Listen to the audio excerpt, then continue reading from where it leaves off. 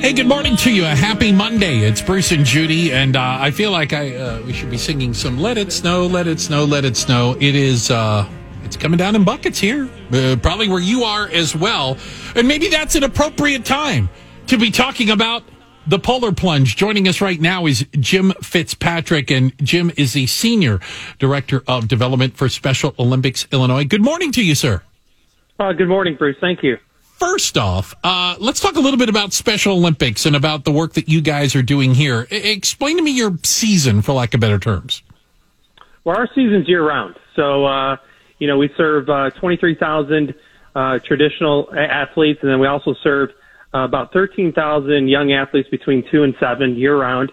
It's more than just, sports, as you would say. We provide health and wellness. We have athlete leadership programs where we train athletes to go out and speak on behalf of their colleagues. So it's just more than just sports, Bruce. It's just, like I said, it's health and training and leadership programs as well. So, but like the Olympics that that we're more from people might be familiar with, regular Olympics, you guys kind of do mirror that a little bit though, right? Throughout the year, you're training your athletes, you're doing your, competitions, and then it all culminates in a Special Olympics? Yeah, so we have our summer games is kind of our big event, right? So that's held at Illinois State University every year. But yes, the athletes are training, JD, year round. People always ask me like, "Oh, so when's the Special Olympics or when's the torch run?" Right. Well, and they think I work part time, and like we just do that once a year, right? That's all we do is that event. No, it's year round. We fundraise year round. The torch run is not just the one run.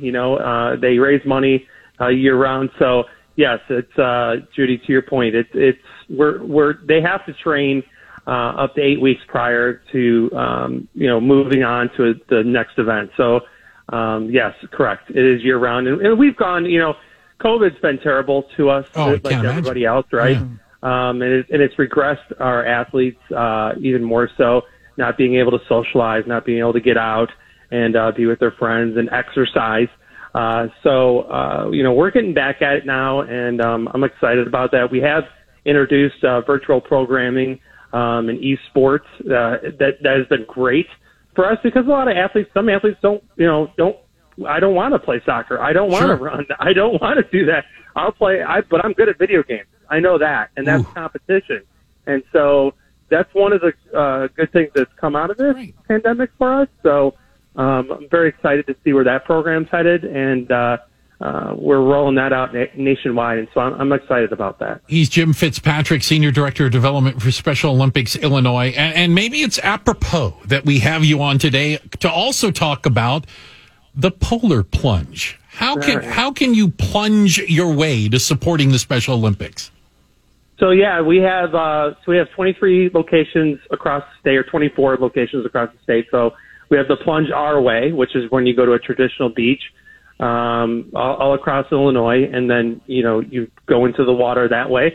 Or we have, which came out of COVID again, Plunge Your Way. So you can have a kiddie pool. We've seen a lot of different things going on. Kiddie pools in yards, people, buckets of ice water, water balloon fights.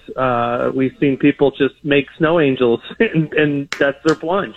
So as long as you're safe, that's what we care about. Really. You say that, Jim. I can see the lake from here, and the closest polar plunge for me is going to be up at Gilson Beach, just north of Evanston. I might have to walk about a half a mile out on the ice just to get to the water, for goodness sakes. No, I know. Yeah, that's on March 20th there in Wilmette. Yeah, so. I understand your concern there, because I used to I am still in charge of our Super Plunge. So we have a Super Plunge that's 24 hours. So it's once an hour for 24 hours that you jump into. And we used to do that at Northwestern on their campus there, right by their athletic facility there, that football facility. It's just gorgeous there. I understand. Like Lake Michigan can change, and overnight it could be wide open, and then you wake up, and then it's clear ice. So hey Jim, how can And people support? Let me just point out that Lake Michigan is cold in July. All the time. It's a polar plunge in July as well. Yeah, Jim, how can people help and support Special Olympics with polar plunge, maybe specifically this year? Not a problem, Bruce. Just go to plungeillinois.com, plungeillinois.com. And we're going to be plunging from February through the end of March. So pick the site closest to you, and you can type in your zip code, and it'll show you where your location is, your closest location.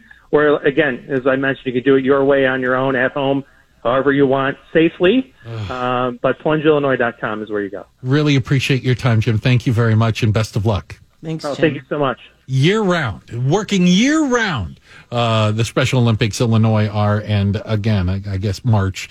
Most of the ice should have melted by March, although I hesitate to even say that at this point. Yeah, don't say it out loud, because it won't happen. Mother Nature will come back and bite me. But I would like to say, please donate to the Special Olympics. It's such a great organization, and you have no idea how much those kids need it. Hear, hear.